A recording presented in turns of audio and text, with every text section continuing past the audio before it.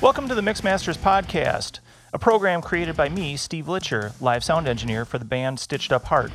I created this podcast during the COVID pandemic as a means to keep in contact with my friends and mentors from the live sound industry. Touring with Stitched Up Heart has led me to meet some really incredible people, and I wanted to introduce you to their stories. So whether you're an experienced engineer, a hobbyist, or someone who's just wondered what goes into mixing a live music show, this podcast is for you. I've got to thank my friend Merritt Goodwin for this killer intro music. Merritt is the lead guitarist for Stitched Up Heart, and he's an incredible musician and composer. Give him a shout on Facebook at Merritt Goodwin or on Instagram at Doubt the Trust. Thanks again for joining me. Now let's bring up the faders and start the podcast.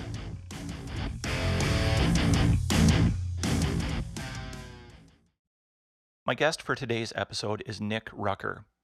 Nick is the incredibly gifted front-of-house engineer and production manager for everyone's favorite hair metal band, Steel Panther.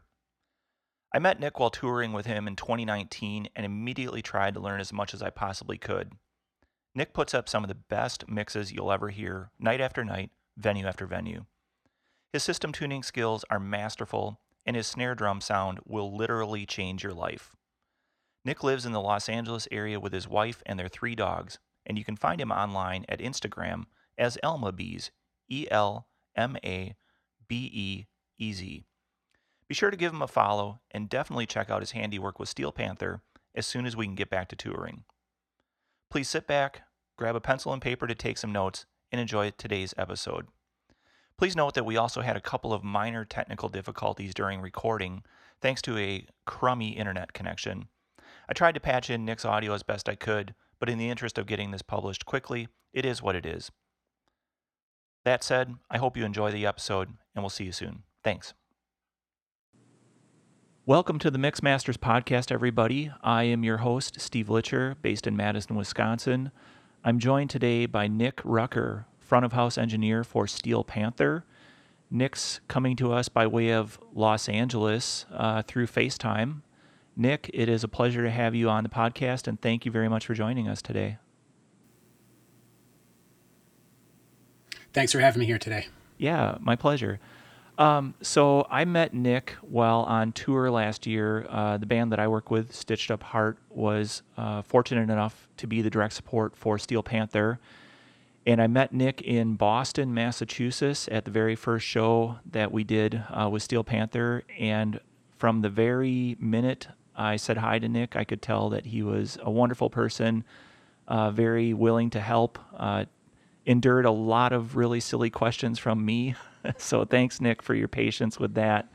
I have to find a way to repay you for that.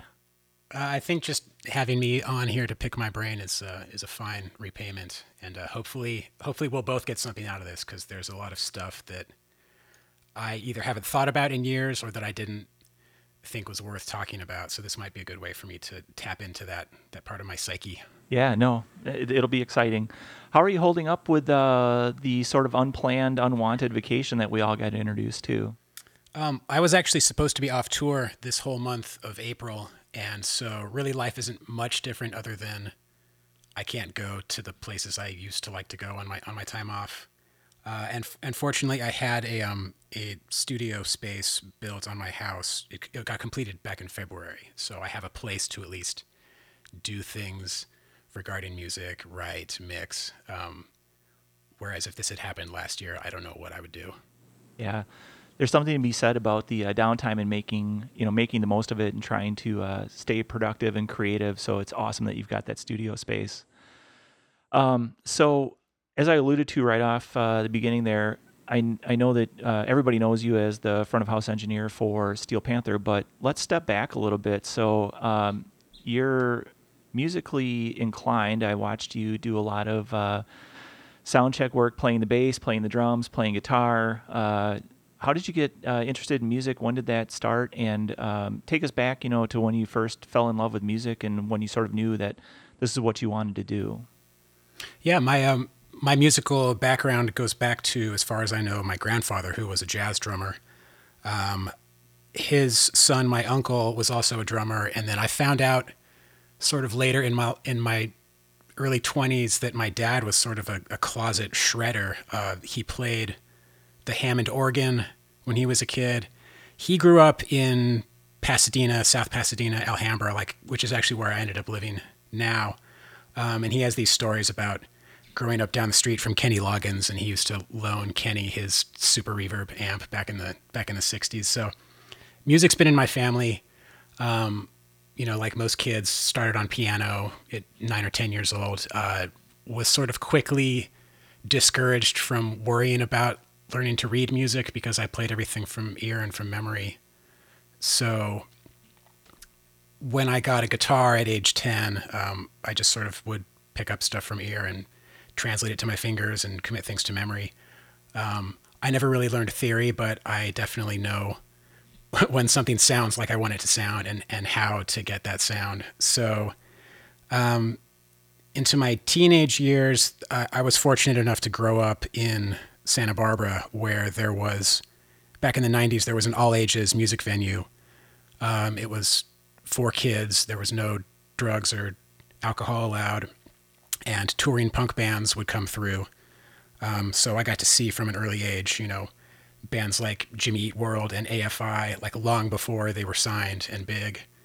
And there was a guy who was sort of in charge of the production at this club, and he used to run this music festival in Santa Barbara every summer.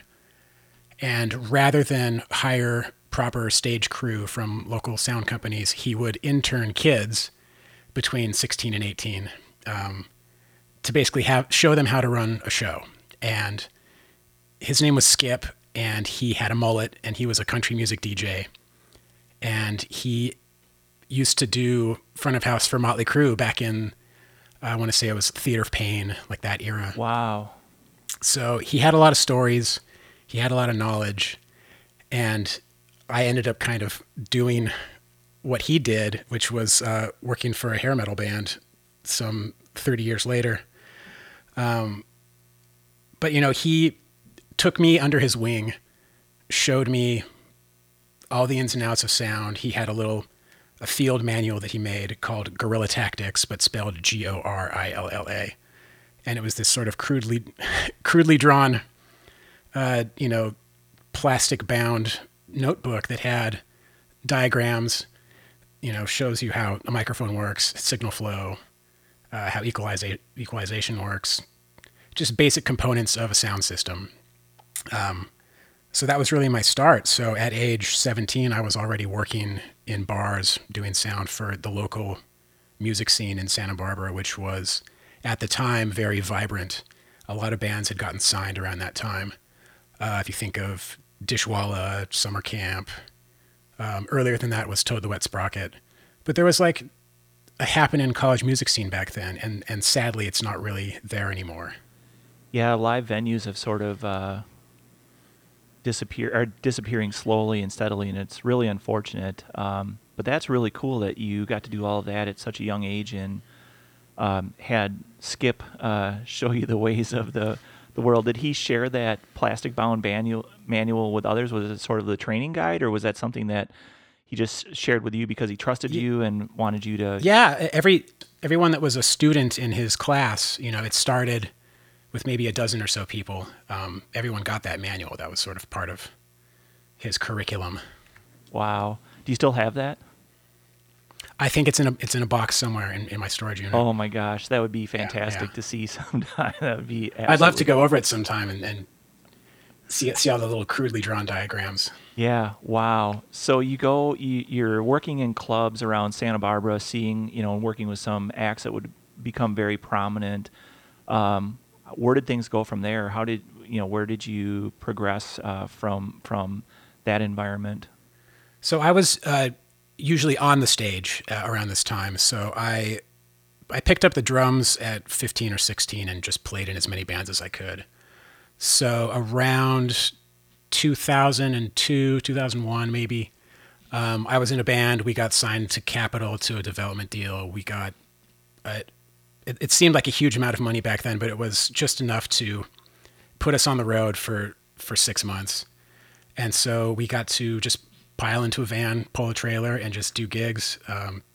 And I learned a lot about,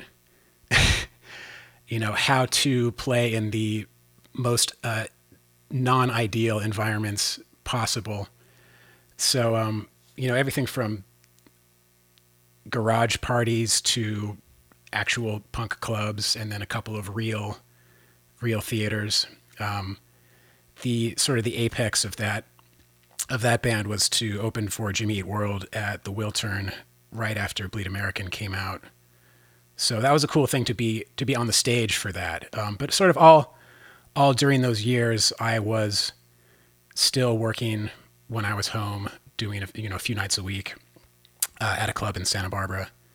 And let me try and fast forward to, so maybe 10 years went by, and I did a little bit of hotel AV, which was kind of beneath my abilities, but because it's corporate, you have to come in at the ground level, and no one trusts your abilities. No one, let's say I worked in a hotel and I know what I know and I can do what I can do. And a big, seminar comes in, they would rather pull an employee from another region to run the soundboard than to train from within or to promote from within. So I didn't like working in that environment. Not only was it corporate, I had to keep my hair short. I had to wear a collared shirt and sometimes a suit. And it was generally just one microphone, two handheld microphones, and a projector screen. And I didn't feel like I was really being utilized. So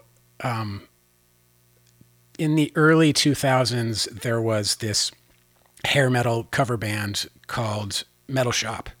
And on Monday nights, they would do a show at the Viper Room. And back when I was in Santa Barbara still, this was a thing that my friends had found out about, and they would go down there Monday night. They'd get home at 4 or 5 in the morning, because at that time they didn't hit the stage until 12:30. So they'd finish, right at 1:45, last call, go to the after party, and then drive the 2 hours back to Santa Barbara. So I made it to this maybe once back when that was still happening.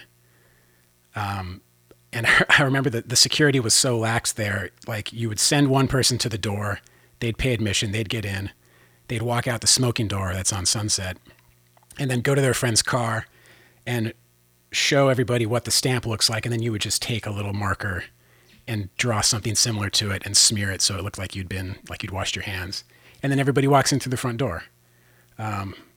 That's how we got in back then. I might have not even been 21 the first time I went to see them. But, as the years went on, I kept in touch. I should back up, and you can chop this however you want. There was a club in Santa Barbara I worked at where they being Metal Shop, had went through a name change. They were now called Metal School. Same thing, just doing the 80s covers. They came through this club I worked at maybe 3 or 4 times. And we really worked well together. They liked the way I worked. Their drummer, Darren, made sure to get my number. And I want to say 4 or 5 years passed and we hadn't really crossed paths. And I was working this hotel job that I hated and living in Orange County, which I also hated. It just wasn't, it wasn't my scene, man. Yeah. Too many housewives. Yeah, I grew up in a hippie college community by the beach, and it didn't suit my vibe. I remember going to meet a friend of mine at the Key Club, and I called Darren because we still had kept in touch, and I said, "Hey, I'm going to come up and see your show." And he said, "Cool, I'll put you on the list, no big deal." And then he called me like right back and was like, "Hey, what are you doing for work right now?" And I said, "Honestly, I fucking hate it." And he said, "Well, we just had to fire a guy. So how do you feel about coming up on Monday nights? And I just need someone to set up the drum kit and watch the stage during the show. It's basically, get there at 5, put together stuff for an hour, and then go have dinner, come back at 9 or 10, and then watch the show." And I said, "Fuck yeah, I'll do that." Anything was more exciting than babysitting a lavalier mic at a medical symposium. So that was really the start of it. And after 3 or 4 weeks of this, the front of house guy at that venue got fired for drinking on the job. And the band wanted to promote me. And there was a front of house guy there who was like super upset by that. He kind of stormed off that night because the band wanted to take their guy. And he was like, well, I'm the house guy, so I should be able to do it. And I really don't feel bad about that. Sorry, dude. It's all good. So that's so then of course that band evolved into what we now know as Steel Panther, and you've been front of house ever since. Yeah, this was 2006. So my actual first gig for them that wasn't just at the Key Club at the time was like a Halloween show in Hollywood in 2006, and I had never been to Hollywood on Halloween before. And I can tell you back then what a nightmare. Yeah, I live in Madison, Wisconsin, and we used to, well, every Halloween they have something called Freak Fest on State Street, and State Street is always closed to traffic, so it's pedestrian traffic only. But it got to be so out of control in the early 2000s. They would have 250,000, 300,000 people on this one street, and Madison's a town of 200,000 people. Oh my God. So the population would double on Halloween, and you can imagine the level of shenanigans that took place. So I can only imagine what Hollywood is like on Halloween. Yeah, it was definitely a throwing my feet to the fire. I don't know the phrase. But yeah, they got me right in there, and it was like, you're our guy. You do everything that we need to have done. Wow. Did you, so then when did they really start touring prominently, and how did you adapt to that role? You were used to playing regular clubs and the local circuit and whatnot, probably some festivals and things, but how did they transition into touring, and how did you go about approaching that? Well, the thing that people don't often know about Steel Panther is that they really did everything in reverse order. So they began their career with the lax, casual weekly gig at a place where everyone knows everything.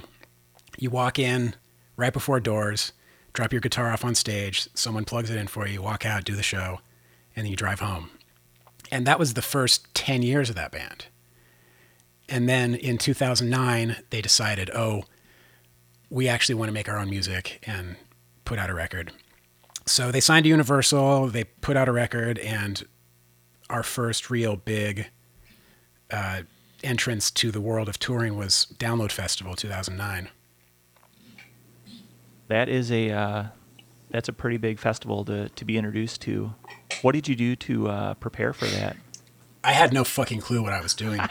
So it was just me. I was the lone crew guy, and we're on the third stage at Download, which is the tent. And the tent holds about 3,000 people, and there were probably 12,000 people watching the band at that point. And so I'm on stage during the changeover, which was maybe 45 minutes, and I build the drum kit, tune it up, mic it up, run to the guitar, plug it in, make sure it works, run to the bass, plug in, make sure it works. And then the band comes out, and I'm still on stage, and I'm supposed to mix front of house. So I jump off the stage, and I can't go through the crowd because, like I said, there's 12,000 people in a 3,000 person area. And so I'm sort of circling around, running as fast as I can. I get to front of house, and some guy there is like, I wasn't sure what to do, but I got everything going for you. And so much of the early years of me working for this band was house guys just kind of helping out and doing what they could to make sure that I could make because you're doing everything. Yeah. Wow. Yeah, that's crazy. And you, to some extent, I don't want to jump ahead too far here, but to some extent, they don't tour with a huge crew. Like for people who may not be aware, Nick and the band get to the venue, early in the day, and every time that I walked into the venue, Nick was up on stage, working on guitars or working on bass, just trying to get everything, up and running. And then, it's amazing that here we are 10 years later, and the recipe hasn't changed too much. I feel like we should talk about music business a bit while we're on this conversation, because this is a business and this is a way of life for the artist and for the crew. And you know, the more profitable this band is, the longer my career with them can be. And you know, the fact that all tours have been canceled aside, if we just talk about just in general how they run their business and run their operation. In the beginning, it was just me and it was just them. And we didn't know that when you do a festival, you need a proper full crew to be taking all these different positions, because you only have so much time. You only have 45 minutes. And when we talk about what kind of tools that we get to work, you know, we think, oh, we've got microphones and we've got consoles. We have the things that we like to choose, but like really what we don't often think of is how much of a tool time is. And it doesn't matter if you have your favorite console of choice with all your plugins. If you don't have time to set it up, you are completely worthless. So as the years went on, as this band got bigger, they had management. There was serious money being sort of tossed around, and they were really trying to build something. So for a number of years, we had a production manager, a tour manager, myself, a monitor person, a guitar tech, a drum tech, a VIP coordinator, a lighting designer, a merch seller, and all these positions that most big bands, that's their core crew. That's who goes with them everywhere they go. And as this thing started to build and grow, the band weren't necessarily thinking about what does this cost. And management, when they take their cut, their commission before expenses are calculated, if they take a percentage of the gross, they're not really concerned about cost either. They see money that comes in and they go, yes, money's coming in. Everybody's happy, everything's great. But when you're spending so much money on production, cargo, crew, staffing, all these extra hotels, all these extra flights, it starts to add up and it starts to eat into the band's profits. And then at the end of a tour, the band is left going, we would have made more money playing 3 weekends at a casino than going out to Europe for 2 months. Why didn't we just do that? Yeah. And so that's kind of where we are at now. We operate without management, and we operate with a skeleton crew. We just take on local fly dates, on regional fly dates, whatever it is, it's me and my backline guy. And we'll use the house monitor tech, we'll use the house LD, we'll show them how the show works, and I have console files for every console for front of house and monitors, because it's a lot cheaper to carry a USB stick in your pocket than to take 2 consoles to the airport. So, you know, I've worked with this band on getting the amount of gear required to do a show down to where it fits in the back of my Prius and I can take it to the airport by myself. And that's the only way that we're still doing this now, because we would have had to, you know, as the market corrects itself and as we look at how much money the band wants to take home from every show, to make it worth their while and worth their time. You know, that was the key, was getting this thing as agile and portable and easy to do as possible. Yeah, it's impressive. I remember walking on stage and, you know, Satchel's guitar rig is a pedal board, but yet the sound that you guys get from that is absolutely unbelievable. So, you know, to people out there that think you need to travel with, 4 full stacks of whatever to get that big, you know, rock sound, Satchel would prove otherwise. It's really impressive. Yeah, and I'm a total like tone freak, and I have an amp collection at home. And really, amps practically are they're not practical anymore, especially when we're all on in-ears now. There isn't really much stage volume, so amps aren't really necessary. And then above all that, Russ, Satchel, if you want to call him, he sounds good on anything. Like his fingers sound incredible, so it really doesn't matter what he's on. But his setup does sound great, and it fits in the small Pelican case. Yeah. Yeah, it was impressive watching the load in and the load out, and just how streamlined everything was. You guys have really put a lot of effort into making everything work efficiently, and yet it all works perfectly. It's really amazing. So nicely done there. Thank you. Yeah, it was a long process of going where we were super small because we had to be, because we didn't know any better, to where we got too big, and then we were sending things air freight to every show and spending a fortune, to now whittling it back down to the essentials. And the job has just gotten easier, and the shows are better, and we're all happier. No, that was an amazing tour to be a part of. And like I said, not only just getting to watch you and learn from you and pester you with questions, but just to see how things are done. And it was really eye-opening. So again, I'm going to say thank you about 15 times throughout the next 45 minutes here, but I really do mean it. So thank you. It's nice to hear that we're one of those tours that people have a good experience on. Yeah, I'd have it no other way. I've been on some of those tours where you're like, wow, I'm not to call people out, but like, wow, no, thank you. So talking about that Skeleton Crew, one of the hats you wore on the Heavy Metal Rules tour, and I'm sure other tours before that, was production manager. So you're not only front of house, but you're production manager. Can you talk about that dual role and the pros and cons of doing both of those, and anything that you wish you'd known maybe about the dual, the two hats?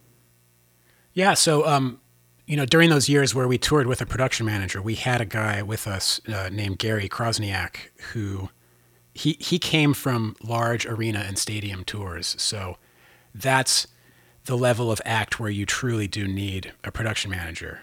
At the level that Steel Panther are at, the duty of the production manager is basically to liaise with the venue, with the house production manager, and just communicate. What gear do you have? What gear do you need? To be sort of clear and cohesive with what the band needs, so that you can speak for them on their behalf without having to go back and forth a lot. So, I know that most House of Blues size venues pretty much have what we need. And anything that needs to be supplemented, I can take the authority with ordering and paying for on the band's behalf without worry of being reprimanded for spending their money. So I know where to save.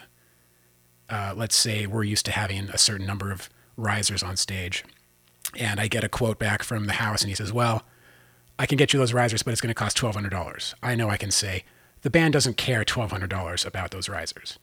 But if it's, within a certain threshold, I can have the authority to order things and just make sure that the show can happen. And then for the last tour that you were on, you toured with a Digico SD11. My favorite desk. It is your favorite desk? Absolutely. That's what got you turned on to Digico, and what makes it your favorite desk? Well, my first experience actually touring on a Digico was when we got to open for Judas Priest. We did 2 months of arena tours, and they were kind enough to share their front of house console with us because it was less work for everybody. Again, it's just loading a scene and handing it off to me. So that was where I really got to get hands-on with it and create my show the way that I wanted it to be laid out, and just to really see what it could do. And I mean, the SD7 is fantastic. It does everything you could possibly want and then more. It does way more than I would need it to do. But I really learned what it could do and what it sounded like. And whatever way that those engineers designed that console, it vibes with the way my brain works and what I like to hear. So I see why dudes who came up in the studio using Pro Tools are super down with Avid consoles, and I have a lot of unpopular opinions about a lot of things in audio, but that's one of the desks that I could not wait to get away from. So to have one that was a quarter the size of a profile, sounded better, did everything I needed it to do, was simpler, had a touch screen. It was more tactile.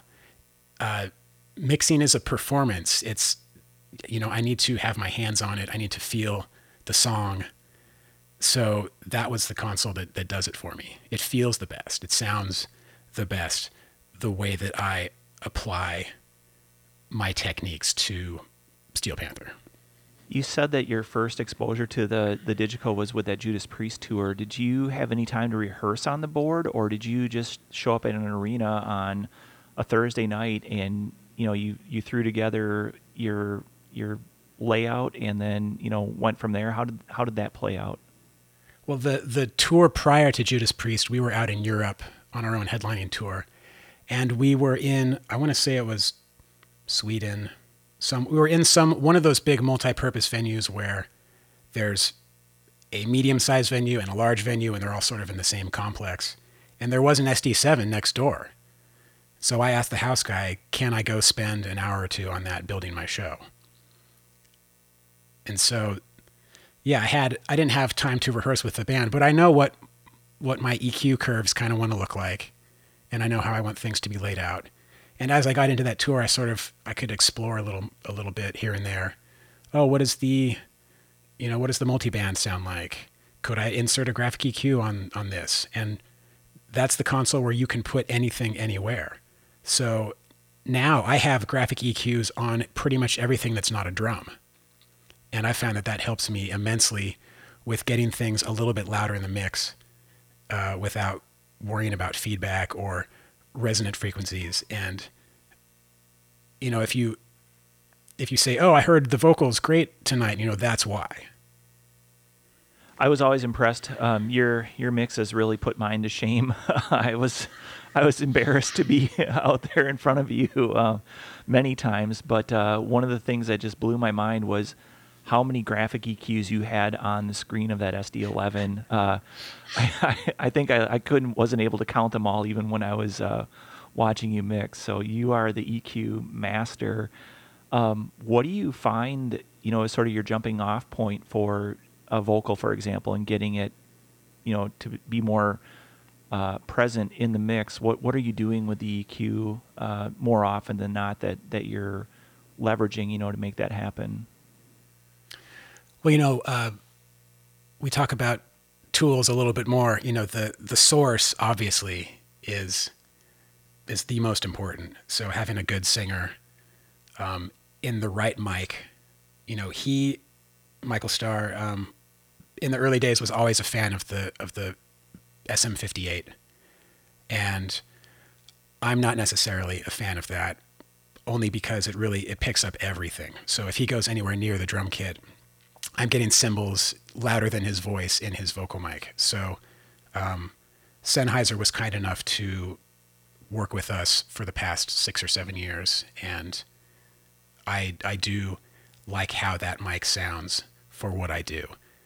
Are you using a 935 with him, or yeah, it's a 935. It's a 935 on the SKM 2000 transmitter. So it's not their super duper top of the line, but it's not a cheap mic. It's a pretty expensive setup that we have for him. I usually tend to run his preamp gain fairly low because his singing voice is about 60% as loud as his talking voice. So when he's talking to the crowd, he has the mic straight in his mouth. He doesn't need to worry about control. And that's basically where I set my starting point, is as if he were eating the mic and screaming into it. So the gain is actually pretty low, and I make up a lot of it on the back end. So my compressor makeup gain, my fader, and my VCA are pretty much cranked up to compensate for that. And then I found I get a little less feedback that way. My channel EQ is generally for broad strokes. So I cut the lows, I shelf maybe at about 300, bring that down. Most vocal mics, as you know, have that sort of between 160 and 250. I'll sort of pull that out with a little bell. And then that super harsh 1K, 1.5. And then I'll bring down a little bit of sizzle on top. I don't particularly like a sizzly mix and a sparkly mix. I'm not mixing jazz. I'm mixing rock and roll. So most of my favorite rock and roll records were recorded to tape, and it pretty much tapers off at around 10K anyways. So really, I don't want those frequencies to be screaming at me coming from any instrument. Maybe the cymbals. The cymbals are the only thing that I have a little bit of sparkle on. So now on the Digico, you've got that multi-band compressor, and I will also use that as a tone shaping tool, and that helps to get rid of those harsh mids. Another thing that I used to do back on the profile was to put a de-esser on that mid band, maybe set it around 1.5 or 2K, just to tame that harshness that comes from that really, really harsh preamp. And then after that, I'll go to the graphic, and anything that I hear that's sort of ringing or resonating in the house, I'll pull out on the graphic, and it really helps me to get even more gain on that vocal without feedback. You just answered the question I was going to ask, which was, are you doing that on the channel level or on the mix, output? But it sounds like you're doing it at the channel level. Yeah, and then, I also, one technique that I've brought from the studio to my live mixing is putting a compressor on my output, on my stereo. So it's not doing a ton, but because I'm compressing that output, I don't have to hit the vocal channel as hard. So I basically have the compressor on the vocal. I have the multiband as well that I think runs before. Yeah, so it goes channel gain, EQ, multiband compressor, and then another compressor, again, for those when he's got the mouth over the mic, screaming as loud as he can. It's only reducing when he's doing that. When he's singing, you don't see a lot of gain reduction. And then it's also hitting my stereo compressor as well.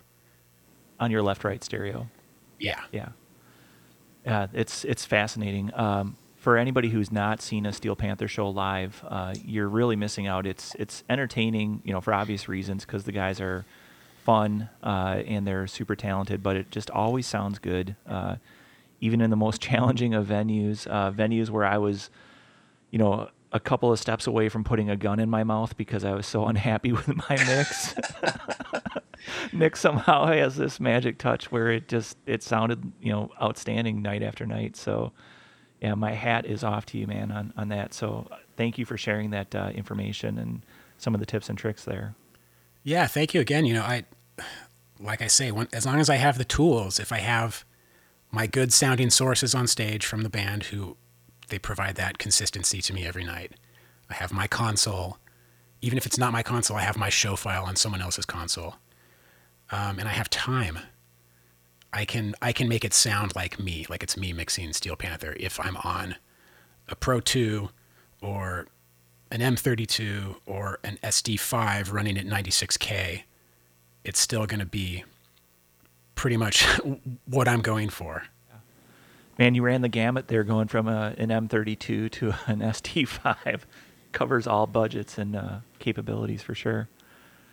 Let's take a quick step back here. So you guys have been touring for quite a while, so this may be forcing you to recall some, older memories. But what goes into planning a tour for Steel Panther? So, being the production manager, when the band sits down and says, "Hey, Nick, we're planning this tour. We're going to go North America. We're going to start in Boston. We're going to work our way, through Canada, United States, and end up in Kansas City." I wonder why that all sounds so familiar. But what goes into what are you guys doing, and how are you involved with the pre-production and working with the band to make sure that everything goes off like they want it to and like you want it to? What are you doing in that capacity? So we basically trust what the booking agent is booking for us. They have a long-standing relationship with this band and many other bands, and they have long-standing relationships with venues and promoters. So those years of trust are sort of built into how they route tours. And once in a while, I'll get an email from our agent, and he says, "Hey, there's a venue we haven't done before. I sent a band there once and they didn't have a good time, but can you take a look at the spec and see if it's worth doing? So that's sort of my job, is to vet potential venues, and I'll say, yeah, this looks good, or this looks like we could do it, but put something in the budget for us needing to rent some supplemental gear. And if the venue or if the promoter goes for it, then yes, we could do that venue. How are you vetting those venues? Are you researching them online? Are you calling them up, a combination of those things? Or how are you doing that without having to go there? I mean, if it's any venue worth playing, they've got a tech sheet either on their website or something that they send out to agents. Because, of course, as a venue, you want to attract as many money-making shows as possible. So it's in everybody's interest to make your venue worthy of playing. All right, so you get involved, the booking agents set up the tour, and they recommend the venues, and then you are looking to see what they have for capabilities and where you may need to supplement. Where does it go from there? So basically, I get in touch with each venue. I hear back at some point, and we go through the checklist. I have a list that the agent sent to me that I send out to every venue, and it's just a questionnaire. You tell them what vehicle you're coming in. Can you secure parking? You give them your sound requirements on a separate document, and they write back with any issues. If there's anything any questions they have for you, they send that to you as well. So it's just going through with a fine-tooth comb. It's knowing which sound systems are basically acceptable, and also knowing that things cost money and that sometimes you just have to suck it up and work with something that works and isn't necessarily D&B. D&B is nice. It was always a pleasure to mix on those rigs. It just made life so much easier. Yeah, when they're set up properly, it's a pleasure. Have you been surprised by a venue? So, for example, you do all this back and forth, they answer the questions, and you get there, and it's not quite what you thought it was going to be? I have a nice memory, actually, of the last show we did in Europe on our last tour. It was supposed to be 2 shows back-to-back in Dublin, and for whatever reason, they moved the second show to Cork, which is a city that most tourists don't go to. And it's a really old city. And just from the inception of that, I was just dreading it, because I saw the emails back and forth between the agent and the venue, and them saying, look, we can't pull the bus anywhere near the venue because the roads are too tiny. They're built for horse and carriage. It's a really small sort of upstairs venue. It only holds about 500 people. And so this was just looking like, oh my God, this is going to be terrible. And we get there, and yeah, it's small, but it's the reason that the capacity is 500 on paper is because it's an upstairs venue in an old building, and there's not enough fire escape.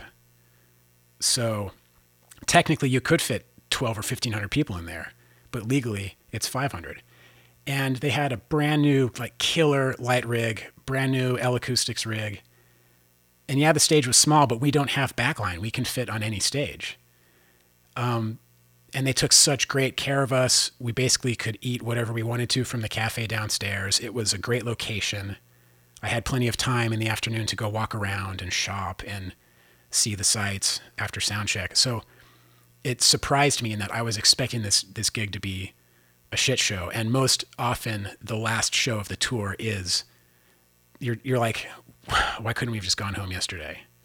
So yeah, I was surprised to have a positive experience there, and I hope that we get to go back. It's always nice to be pleasantly surprised. That is a definite positive benefit there. So when you're planning a tour, and are you generally speccing out Digico SD11 for the majority of your tours right now? And do you guys own an SD11? Are you going through a Claire or somebody like that, or how are you doing that side of things? Yeah, if we're doing a tour on a bus where we're the ones in charge of getting from show to show, and we can carry stuff, then yeah, absolutely. I'll go to Claire. I'll get SD11s for front of house and stage. We'll share a stage rack. We'll get it as small and inexpensive as possible. And Claire's they're not a cheap they're not a low cost rental company. You pay a premium for them, but their service is great and their gear is great and it just works. And so I found it's worth paying that premium for that service. And then we just carry less gear from them. So it's about the same price as we were paying if we were to get, 2 SC48s and carry maybe a drum sub. We just said, okay, let's use a house drum sub and take these 2 smaller consoles and share a stage rack. Speaking of drums, can you talk a little bit about how you approach the miking your drums and some of your philosophies towards getting that sound? Because I've heard other people say it, and I will echo it. Your snare sound is probably the sickest, fattest, most ridiculously awesome snare I think people will hear in a live scenario. So what's your approach towards miking drums, your mic choices, placement, any little secret sauce that you might want to share with people? You don't have to give away secrets, but... No, I'm down to give away secrets, and I'm proud to say that my snare sound has been changing lives. I have engineers and drummers who have both gone to me and said, wow, like, we had this band from Canada we toured with, and I saw them come through LA maybe 6 months after we finished the tour, and the drummer came to me and he was like, I started tuning my snare down like at least an octave lower than I used to have it because of you. And I was like, yes. It's amazing. So again, starting at the source, it's a super well-tuned drum. It's a heavy steel DW 6.5. So the thing weighs about 30 pounds.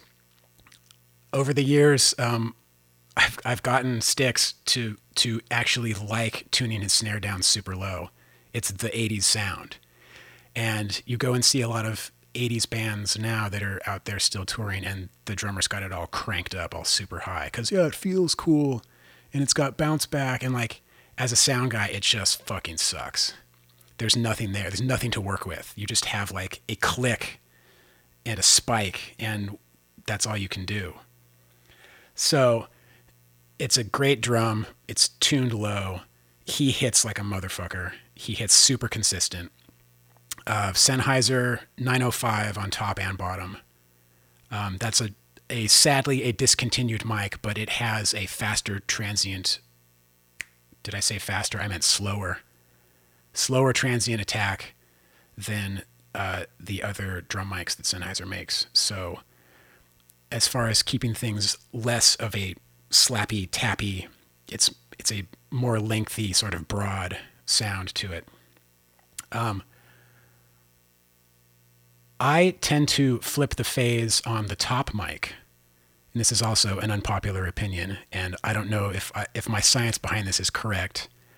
But if you imagine a kick drum, you have the mic facing the batter head, and when the drum is hit, the air is moving toward the mic. And when you're miking a drum from the top, a snare drum, the reverse seems to be the case. So you're hitting down on the drum and you're getting the reverse sine wave first. How can I say this better? I thought, why not just reverse the phase on the top mic? That would not that sound bigger? Because I want my snare to be as big as fucking possible. So that's a trick that I do. It doesn't always work, but then again, is the PA wired out of phase? Is the console wired out? Is there a cable somewhere that's out of phase? I don't know. That's why I check every night when I'm in a different venue. I flip my phases just to see what sounds best. Because a lot of times, I don't want to say a lot of times, some of the times the fucking PA is out of phase. Or the subs are out of phase. And I have to go to the house guy, hey, just so you know, check this out. You hear that? Yeah, your rig's out of phase. So phase is important. I do the smile curve on the snare. So I'm cranking everything from 250 and below about as high as it goes. And I'm cranking everything from 5 or 6K up as high as it goes. Pretty much on both mics. Maybe not so much on the bottom. And then because Styx hits like a motherfucker and he hits consistent, I can actually gate the snare drum on both sides pretty hard. And then, so when people ask me, what are you doing to the snare? My first answer is a lot. And then I'm I have a separate channel of just pink noise. And I sort of EQ that to sound like a bottom snare mic. And I key the noise gate off the top snare mic. So every time he hits the snare hard, it's opening up a whoosh, kind of a pink noise sound. And if you listen back to old, hair metal records of the 80s, that's in there. That was the 80s sound. The true 80s studio snare drum sound was a little bit of the actual snare mics, pink noise, and then a Simmons tom underneath it. That sound too, that doo. So I try and replicate that without the Simmons sample. And then I'm putting the snare through either a non-linear or a gated type of reverb, something that's short, something that extends the length of the drum sound. And then I'll go through a plate or a hall in addition to that. So it's the phase, it's the EQ, it's the pink noise, it's running all of that through reverbs. And most of my snare sound is probably in the reverbs. I don't want to jinx you here, but what are you going to do when those 905s are no longer with us? I have the ones that Sennheiser gave us. There are other great mics out there, and like I said, so little of the actual sound you're hearing through the PA is from the mics. Like they're basically just triggering reverb. And then you do something when you mentioned the triggering the pink noise. You do something interesting with the kick. You want to talk a little bit about that? Yeah. Back in the early days of me learning sound, we had a little device called the DBX 120, and it's basically just a subharmonic generator. I think it's got correct me if I'm wrong here, like a 20 hertz it's got like a 32 hertz and a 40 hertz, something like that. So, I'll make a separate channel with a sine wave I'll start at 40, and depending on the room and the rig, it might want to go up to 43, it might want to go up to 50, but I try and have it be at 40, and I'll just trigger a gate off the kick. So that's my sub sound. And that allows me a little more control because it's not feedback coming from the mic. It's just a sine wave, and I can control the length. I can send that just to the subs if I've got a rig that allows me to do that. And when you're dealing with a 22-inch kick drum, kind of the fundamental tone is closer to 80, and I don't like 80 in my kick. So it's a way for me to basically like take the octave down it's a way for me to take the fundamental note down an octave. Yeah, no, it works really well. And are you using one or two mics with your kicks? Are you doing an in and an out, or just one? One more unpopular opinion. I have 901 and 902 gaff taped together, and both just tossed them inside the drum. And they're just sitting in there. They're not mounted or anything like that. No, and there are a great number of products that cost a lot of money on how to mount your kick drum mic inside the drum. And this has worked for me for over a decade, and I'm not going to change. Does he use a lot of dampening material in the kick, or what's yeah, inside of the kick? He prefers a fair amount of dampening. So the typical little pillow kit that DW sends out is not enough. I'll do that plus maybe one or two others. And he likes a pretty dead kick because it allows him to do the double kick thing with not as much bounce back. The way that I set up his kick pedal, the spring is as loose as you can possibly go. And that sort of lets you just lay into the drum without having the beaters bounce back. Not to diverge too much, but I used to mix a local band here, and the drummer's kick was full of windbreakers for some reason. I was like, well, this is awesome. If a rain shower breaks out, we'll all be protected, but wasn't doing the sound any favors. No, I've seen a lot of things inside kick drums. I just took my kit out of storage because I was recording some drums at home, and I forgot that I bought this pillow, and I'm blanking on the name of it now, but it's like a weighted kick drum pillow, and it's the best. That thing rules. Yeah, and I was at Tour Supply one day, and the guy who makes it was bringing in a shipment, and I was like, sold. Like, I don't need to hear anything. Like, this thing is awesome. That's cool. I'll definitely have to look into those. Okay, and then just run us through the rest of the drum kit real quick. I know you're using the MK4s. MK4s for overheads. Thanks for that tip. Yeah. I bought a pair and I've been playing around with them, and I love them. You did not miss the mark when you recommended that. It's a great mic. Another, getting back to the source thing that I keep talking about, because I think sources are super important. We switched to Sabian cymbals a few years back, and because they are not as loud as other cymbals, it allows me to actually use the overheads in my mix. Whereas when we were using, I'm not going to name other brands of cymbals that were just too loud, I just couldn't even put them in because the cymbals were coming into every other mic. So you can actually hear the snare and toms in my overheads now too. So I get a lot more control out of them. So yeah, on the toms, we're using the 904s, and I sort of point those right to where the stick is striking the head.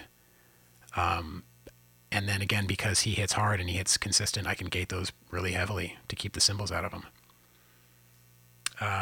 Close mics on Hat and Ride, I'm using the 908D, which is a little mini gooseneck mini condenser mic, which, most mics you put close to a Hat just sound awful, and you have to shelf all this, everything from 2K down out of it. These actually just sound like the cymbal. They're great.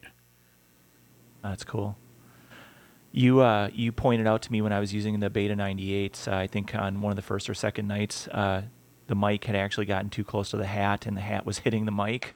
Yeah. And I was like trying to chase this really bizarre noise that would come up every once in a while, and you're like, "Hey, dude, your 98 is the hi-hat's hitting that mic." I was like, "Oh, thank you, man. I appreciate that." Yeah, it's another one of those like going to the source things. I've worked with some monitor guys who it just drives me crazy. Like when there's something that's changed or something that needs to be changed on stage, and you've got like 3 of the guys in the band all saying the same thing. And so what does he do? He goes to the sends for each guy and changes it on each one. And I'm like, dude, grab the gain, like go to the source, grab the thing that's wrong, and then everyone will be happy, and then we'll get this sound check done even quicker. So yeah, you just have to go, because we carry the same mic kit everywhere we go. If I'm listening to the drums and I'm doing my line check out front and something's weird, I don't go to my console. I go to the stage, because that's where the thing that is inconsistent has changed. So there's a mic that's not in the right spot. Whatever it is, I don't go to my channel. I go to where the mic is. Working smarter, not harder. That makes a lot of sense. Thanks. Jumping back to your console for a second, how do you lay out your board? Are you doing a lot of group mixing? I think one of the things that people are learning during this downtime is everybody's watching Pooch on his master classes, and he's talking about, well, I take this group into that group, and then that group goes to this. What's your philosophy on laying out your console, and how do you like to mix your show? I keep it pretty simple. I don't do a lot of group processing. Like I said, other than my stereo group, and it's basically just drums are on the first page. It's got the SD11's got 12 faders, so that's all my 12 drum inputs. And then I put everything that I need to actually touch during the show on page 2. So I've got 2 guitar lines. I boost the second guitar for solos, and I EQ that one a little darker, and I put a little more delay on it so that when I turn it up, the sound changes slightly. It's a little more affected and a little bit darker. And then because I'm using that stereo EQ on my output, when I throw faders all the way up, it's a little less drastic. It tends to glue the mix together. So I might do, this is a thing that I always loved Andy Wallace, the way he does drums. He'll do like a splash of reverb just before a chorus or just before the end of a bridge, something to sort of, as the song is moving from one part to another, he'll like throw some big reverb thing. So I do that all the fucking time. And I'm not afraid to throw my reverb fader all the way to the end. And because I'm compressing my output, it's less hard on the ears, and it just sort of glues everything together. So on my second page, I'll put, guitar, bass, vocals, and then I'll put that drum reverb return, and I'll put my vocal echo or delay return too, because I do a lot of that as well. So just basically I have one like utility page that has all the stuff I need for the show. And then page 3 will be for the part of the show where we change scene. We'll do like an acoustic thing. So that'll be the piano or the acoustic guitar or whatever else, the auxiliary instruments that aren't in use throughout the whole show. And then the pages after that are just effects returns, just in case. But I tend to drive all my effects from the source. So my vocal delay, I send it from the channel when I want to hear it, rather than having this delay that's constantly repeating every word he always says. And I know a lot of guys will just take their delay return and put it on a VCA and they'll ride that. But for me, it's just a bunch of noise. Yeah, that's and maybe that's why your mixes are so clean, and so intelligible, is you're not getting that extra information in there. Yeah, and my technique might seem like more work to some people, but it's getting the effect that I want, and it's the way my brain perceives it. And yeah, it's a little bit harder, but that's why things sound the way that they do. It works, it works. Are you using any sort of macros or anything like that on the SD11? Yeah, my main macros, I'll do tap tempo for my delay. Like I said, that vocal delay send, I will open that up with a macro instead of having to go to the channel and unmute it. I have a macro for my ballad snare, and it just cranks the reverb time, and changes the balance a little bit. It's a little more of the hall reverb, a little less of the gated. So for a song like Community Property, I'll just punch the ballad. Or when I'm doing like a crazy, when they do after their first 2 songs, they do a big thing where they all get to the front of the stage and do like machine gun guitars, and I'll just hit the ballad snare and turn the return all the way up on that last snare hit before the lights go down, and it just sounds like a stadium. It's great. So yeah, just the things I need access to quickly. I have a mute all on my macros, even though that's kind of dangerous. But fortunately, if I do accidentally mute the entire console, I can quickly unmute it, and then save my show. I have that there too. Yeah, that's a good point. I think I'd like to ask one last quick question. We're coming up on an hour here, and you've been really gracious with your time, so I really appreciate that. But when you get into a new venue and you're running your reference music, walk us through what you're doing, what you're listening for, the adjustments you're making. How are you getting the PA tuned so that it sounds consistent, even if you're in a barn in Oklahoma or a really old theater in Kansas City or a new House of Blues in Boston? What are you looking for? What are you doing there to get that PA to sound so buttery?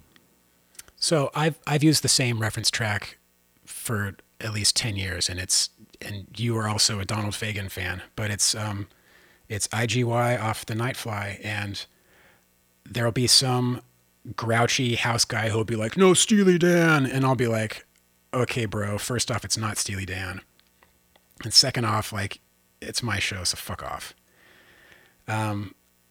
What I've come to appreciate about that recording, and you can read about it, it's the first commercially available digital recording, and it was from, I want to say, 1981. What I've come to appreciate about that recording is that of each frequency that's available to you on the graphic EQ, those third octaves, each one kind of almost represents a different element of the recording. And it's weird, like as you're going through it, the kick is perfect. It's right there at 40 and 60. And 400 is right where sort of the background vocals are. And 2.5 is where the guitar is. It's plucking these little, it's a muted plucked guitar. And the hi-hat is like exactly at 8K. So everything is already sort of separated in that recording. And so you can tell where your problem frequencies are just based on what element of the recording you're hearing too much of. And again, it may be unconventional, but that's how I've gone about it. And generally, if I tune the room to that song, when I open up the rest of my inputs, it sounds how it's supposed to sound. And I guess that goes for really any reference song that you know how it's supposed to sound. That's the whole purpose of it, is to, like, you're carrying this console, you're carrying your mics, you're carrying your drums. Those things are consistent every day. What's different? It's the house, it's the PA. So test something that you know what it's supposed to sound like. But I love that recording because it does what I need it to do. And I think that a lot of new recordings are really bad and super colored. Like it's like they ran everything through like 10 instances of a Neve plugin. Everything's just like, it's not like, that recording doesn't lie to you. It says, here's what your speakers are doing. Yeah. You told me something really interesting on the tour when I was trying to tune a PA with my Donald Fagen song, which is Snowbound. You said, don't worry what your EQ looks like. Worry about what it sounds like. Because I was pointing out to you, I was like, I've pulled 10 dB out of 315, and you're like, that's what you got to do, man. That box resonates at 315. I thought that was really, really sage advice. Yeah, and really I would say out of every 10 venues I go to, 1 or 2 maybe are actually tuned with a musical ear in mind. I'm not a system tech, so I don't know how to fly a PA and how to really set it up, but I have that musician's ear, and I think that you need both brains to really get a sound system to work properly, but you can't have a just someone who comes at it from a scientific standpoint tune a room for music, because it's not going to sound good. It's going to be way too bright. There's going to be way too much lower mid. Because yeah, like on a spectrum, yeah, the room's flat. Like all the frequencies are hitting you at the same amount, but like that doesn't sound good. So I mentioned we're over an hour here, but I love following your Instagram feed. For those not following Nick on Instagram, seek him out. Your dogs are a riot, and you seem to capture some of the best videos of your pups in action. How are the dogs doing these days? They're the first couple days of quarantine were strange because they were like, when are you guys going to leave? So my wife and I have taken to like both coming downstairs to the studio just for an hour and putting them in their crates because they're crate trained. So as you know, dogs really, they prefer to keep a routine. So even if us being home more is, it seems like it's preferential, we try to give them their space and let them be them. But yeah, I appreciate that you enjoy my feed, and I can't wait to get to touring again so I can fill my feed up with Steel Panther antics and the scantily clad women who like to dance on stage. That does happen occasionally at a Steel Panther show, I'm told. I avert my eyes most of the time. You're a good boy, Steve. Yeah, that's debatable. But anyways, Nick, thank you a million times over for spending an hour with us here, sharing some of your experiences and tips and tricks. This is really invaluable, and I really appreciate you coming on the air and talking with us here. Well, it's been a pleasure, and I'm happy to do it anytime. Yeah. Thanks for having me. Yep. Do you want to give a plug or anything if anybody wants to follow you on Instagram or something for the band, or what do you guys got coming up if and when this quarantine lifts? Yeah, my Instagram is elmabeez, ELMABEEZ. And currently the Panther is on hiatus from touring, as we all are for a while, but they're always doing some creative things online. Their new music video for Let's Get High Tonight just came out. Please go watch it. It's visually stunning. And shout out to my boy Darkides, DARKIDES. He's our monitor guy, and he also is feeling the sting of not touring, but yeah, that's someone who I learn a ton from and who I like working with a lot. He's actually on one of our episodes as well. So that'll be, I'll let him know that you said hello through the pod, and he'll give you a shout back, I'm sure, too. That's my boy. Like I said, I learned so much on the tour with you guys. I've been doing this a number of years, and I've never been so humbled so fastly as I was, going and watching what you guys do, but also great opportunity to learn. And so I really am thankful for you guys. So thanks. My pleasure, man. Talk to you soon. All right. See you, Nick. Take it easy. And that's a wrap on today's show. I hope that you found it equal parts entertaining and informative. This show is recorded on an Allen & Heath D-Live system with Shure microphones and Waves Tracks Live. I use Skype, FaceTime, and Facebook Messenger to meet with my guests, so the occasional robot voice is to be expected. Thanks again to Merrick Goodwin for the awesome show music, and to you for listening.